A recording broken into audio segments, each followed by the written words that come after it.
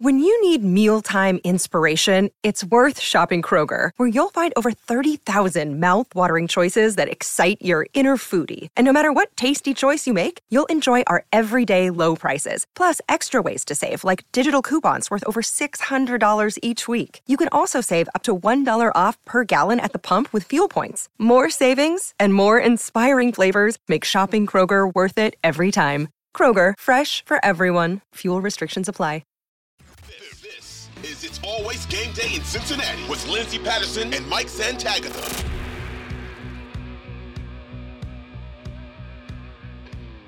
We are back on It's Always Game Day in Cincinnati. Lindsey Patterson, Mike Santagata. Mike, what is up? Doing better. Hopefully I sound better. I think I do. Yeah, I was sick all last week, longer than a week. But for podcast recording, like you could hear it all last week. And I think there's a little still congestion in there, but I don't feel terrible when I'm recording right now. It's important. You know, you sound so much better. And I'm a little sad because football is officially over until the combine, the schedule release, the draft day, OTAs, all of the fun stuff this offseason. The NFL offseason is kind of short after you get out of February because then you get into all the free agency talk. But I'm a little bummed. I'm a little bummed no more football on the weekends. Yeah. So like right now I've kind of got the I can breathe feeling because we just covered such a long season. So I even felt that during the Super Bowl. I was like, I hate the Bengals aren't in this, but you know, as somebody who creates content, I'm a little bit glad that I have a tiny bit of I don't need to do this right now. So it gets right back into a grind because we've got the draft, you got the free agency, and then there's another break. But yeah, I don't know. I'm gonna miss it pretty soon, especially when we get past the draft and everything. But right now, I'm a little bit of sure. Well, the Super Bowl was last night. A lot of people moving on. Chiefs obviously won another Super Bowl with Patrick Mahomes, 2 Super Bowls in 4 years, and that's a pretty big deal for the Kansas City Chiefs. But when I watched that game, and I'm not sure how you felt about it with Philadelphia, I was very surprised that the D-line wasn't producing any sacks. But I know the field conditions weren't great for the Super Bowl, which is really surprising, even though they spent about $800K to fix the field for this big game. But I'm not going to lie, watching Philly out there, at least defensively, I thought, Joe probably could have cooked with that secondary. Yeah, so the credit to the Kansas City offensive line, which was very good in this game. Yes. Shout out Andrew Wiley, I think stepped up the most against Hassan Reddick, who I thought was like a dark horse Super Bowl MVP pick. And hey, that's why I'm not giving those type of bets on here. He didn't do anything. The field conditions kind of stunk, and that hurt for him. It was kind of similar feeling to the Bengals-Bills snow game, where it felt like those guys just couldn't really get off the ball the same way they normally can. And go with that, when they try to change direction, so many slips and falls, especially when a field looks fine. I feel like you kind of get that confidence of like, you're just going to keep doing what you normally do. Meanwhile, in the snow game, you're probably going like, okay, I know my footing isn't going to be perfect on this, blah, blah, blah. Shout out to Chiefs offensive line. They stepped up. I don't know if the Bengals offensive line could have given the same performance. You probably would have had Jonah Williams and Alex Kappa out there. So that would help. But hey, Trey Smith, Creed Humphrey, the Joe Thuney, the interior really held down Chris Jones. Same team. Fletcher Cox and Javon Hargrave. So credit to them. They did a great job. I do think the Bengals probably would have been fine against that defense. I don't know if they would have given the same exact level of performance. It was a very good game, Chiefs. But yeah, that a lot of talk would have gone into it about how the Eagles were going to dominate the either because there was a lot of talk about how they were going to dominate the Chiefs offensive line, going to dominate the Bengals offensive line, and who knows? Might not have happened. I don't know. You still have a right tackle issue, whether that would have been Nadeji, Carmen, whoever. But one issue on the line, much better than having 3.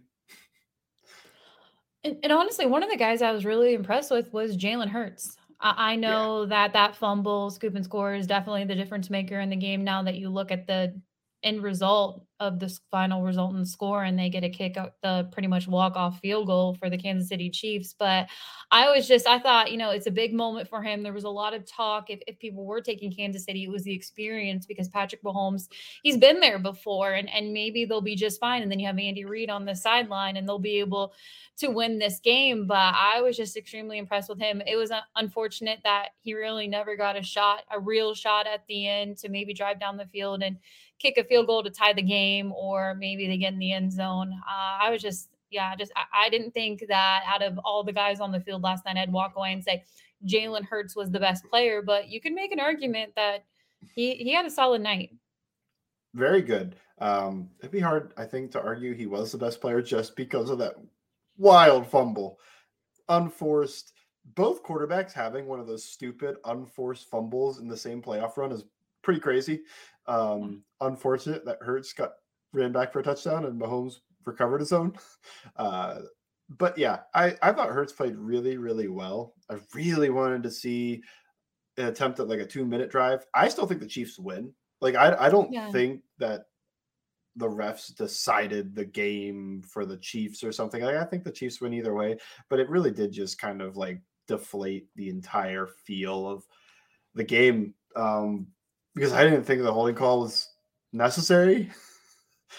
Like, regular season in the first, in like 3 minutes in the first quarter or something, you call that, and I would just kind of go like, sure, whatever.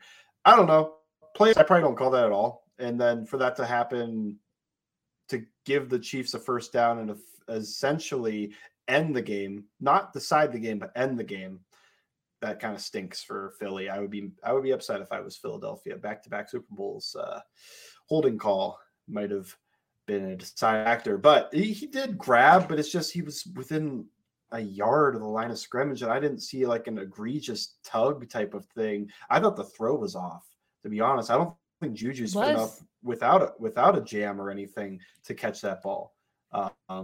And I think that actually made it look worse, as if he got held really bad. Like, oh, look how far off the throw was. But yeah, whatever. I'm not going to complain about it really that much. I think the Chiefs deserve the win. I think it was an awesome Super Bowl. Other than that, it was just last 2 minutes of the game were just kind of like, this stinks, But Hurts played really, really well. I thought the Eagles' offensive line played well as well. Mm-hmm.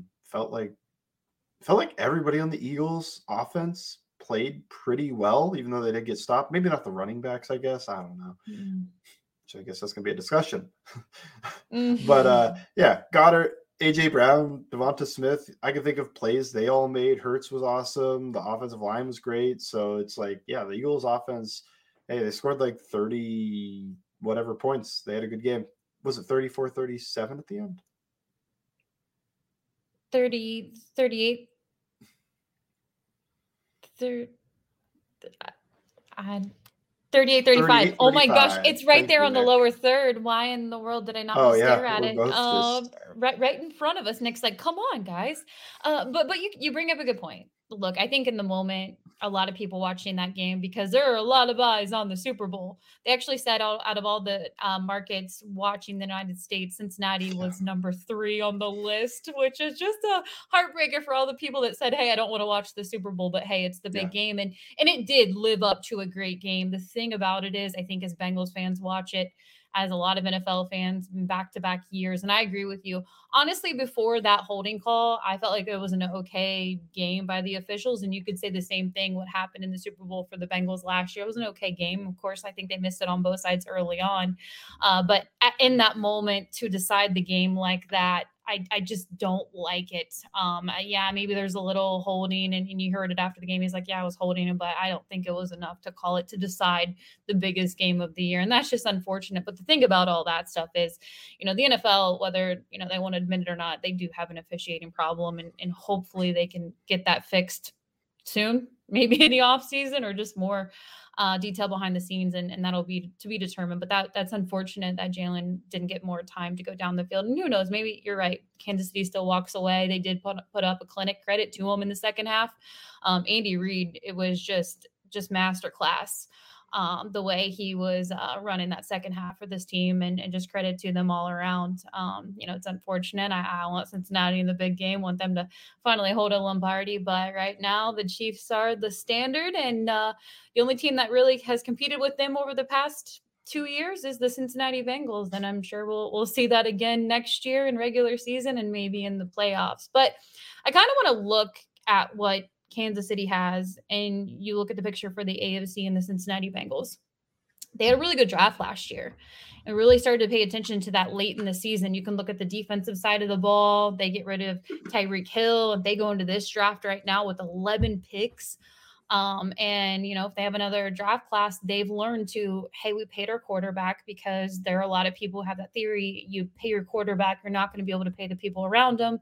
They get rid of Tyreek Hill last season, get a few draft picks. They have a solid offensive line, a D line, and they're in really good position right now in the AFC. And I just think for Cincinnati, you still have that talent, but the big picture is, if you want to be in the Super Bowl and you want to win a Super Bowl, those trenches, offensive line, defensive line, you have to draft well.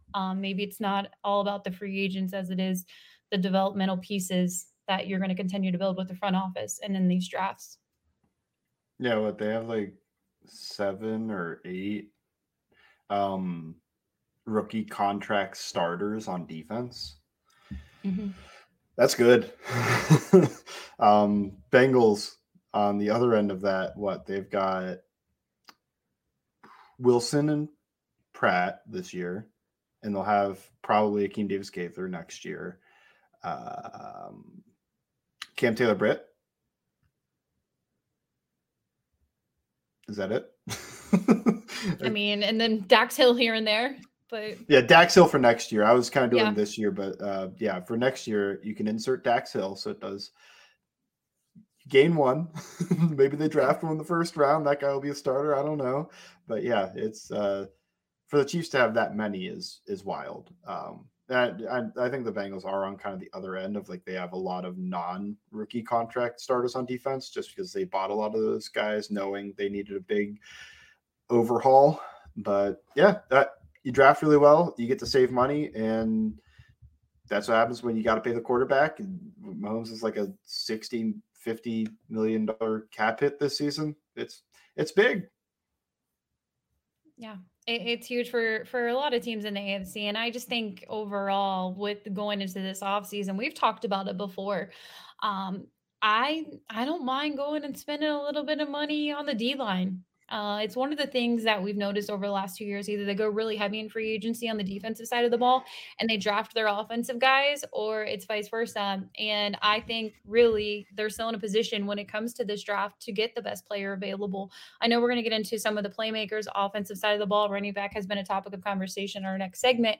But I just think right now at this point, your offseason goals, maybe you go make a splash on one more player, because the Joe Burrow contract doesn't really impact a whole lot until it could be 2 years.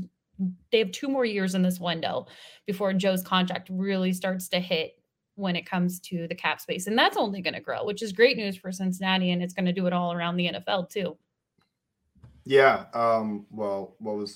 What did YouTube pay for the Sunday ticket? Like $3 billion or something? Yeah. Going up. Cap's going up. They're just doing that for Sunday ticket. This is the biggest the window will be. I think we've talked about that. It's a big reason why you don't trade T. Higgins and make the window smaller, even if it helps you in the future. I think you just try the next 2 years to really win the big one, and you'll still be able to compete. You'll still be a contender after that because of the quarterback and the talent, but that's when things get a little bit harder to navigate, which also means that this draft, last year's draft, next year's draft, pretty important for the success of the future. And that doesn't mean like because you have to give those guys second contracts, but being able to save a little money here and there so that you can afford the expensive pieces, it's big. So yeah, this draft's big. We're getting closer and closer to it. It feels like. I don't remember when was the combine, like early March. I don't know.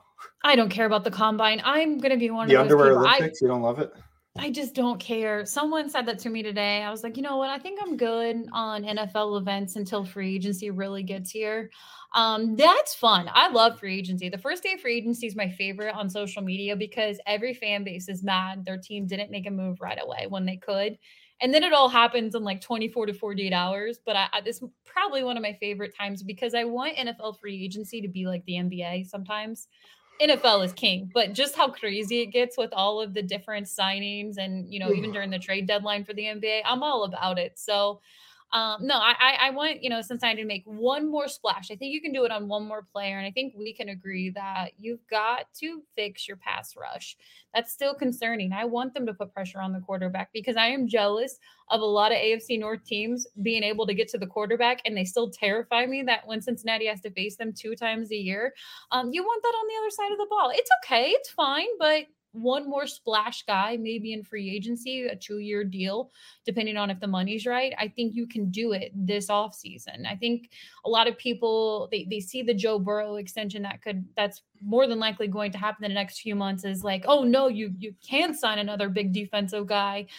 You have to save your money. And I disagree. I think it's maybe one more year on a big splash that you can do in free agency on the defensive line.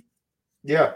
That's why I'm a big proponent of signing a Javon Hargrave to it'll probably be like a 3-year deal, but it's really a 2-year deal, and he gets the 3rd year if he plays extremely well type thing. But yeah, I don't know. I really like that idea. The counter argument seems to be they're already spending a lot of money on the defensive line. My counter argument is I don't care. I'd like another pass rusher. Who cares? They're saving so much money on linebacker. It doesn't mean I got to spend on linebacker. They're saving a lot of money at wide receiver. I'm certainly not spending any money at wide receiver. They're not paying safeties much. So they got cheap labor coming in Dax Hill until he has to get paid.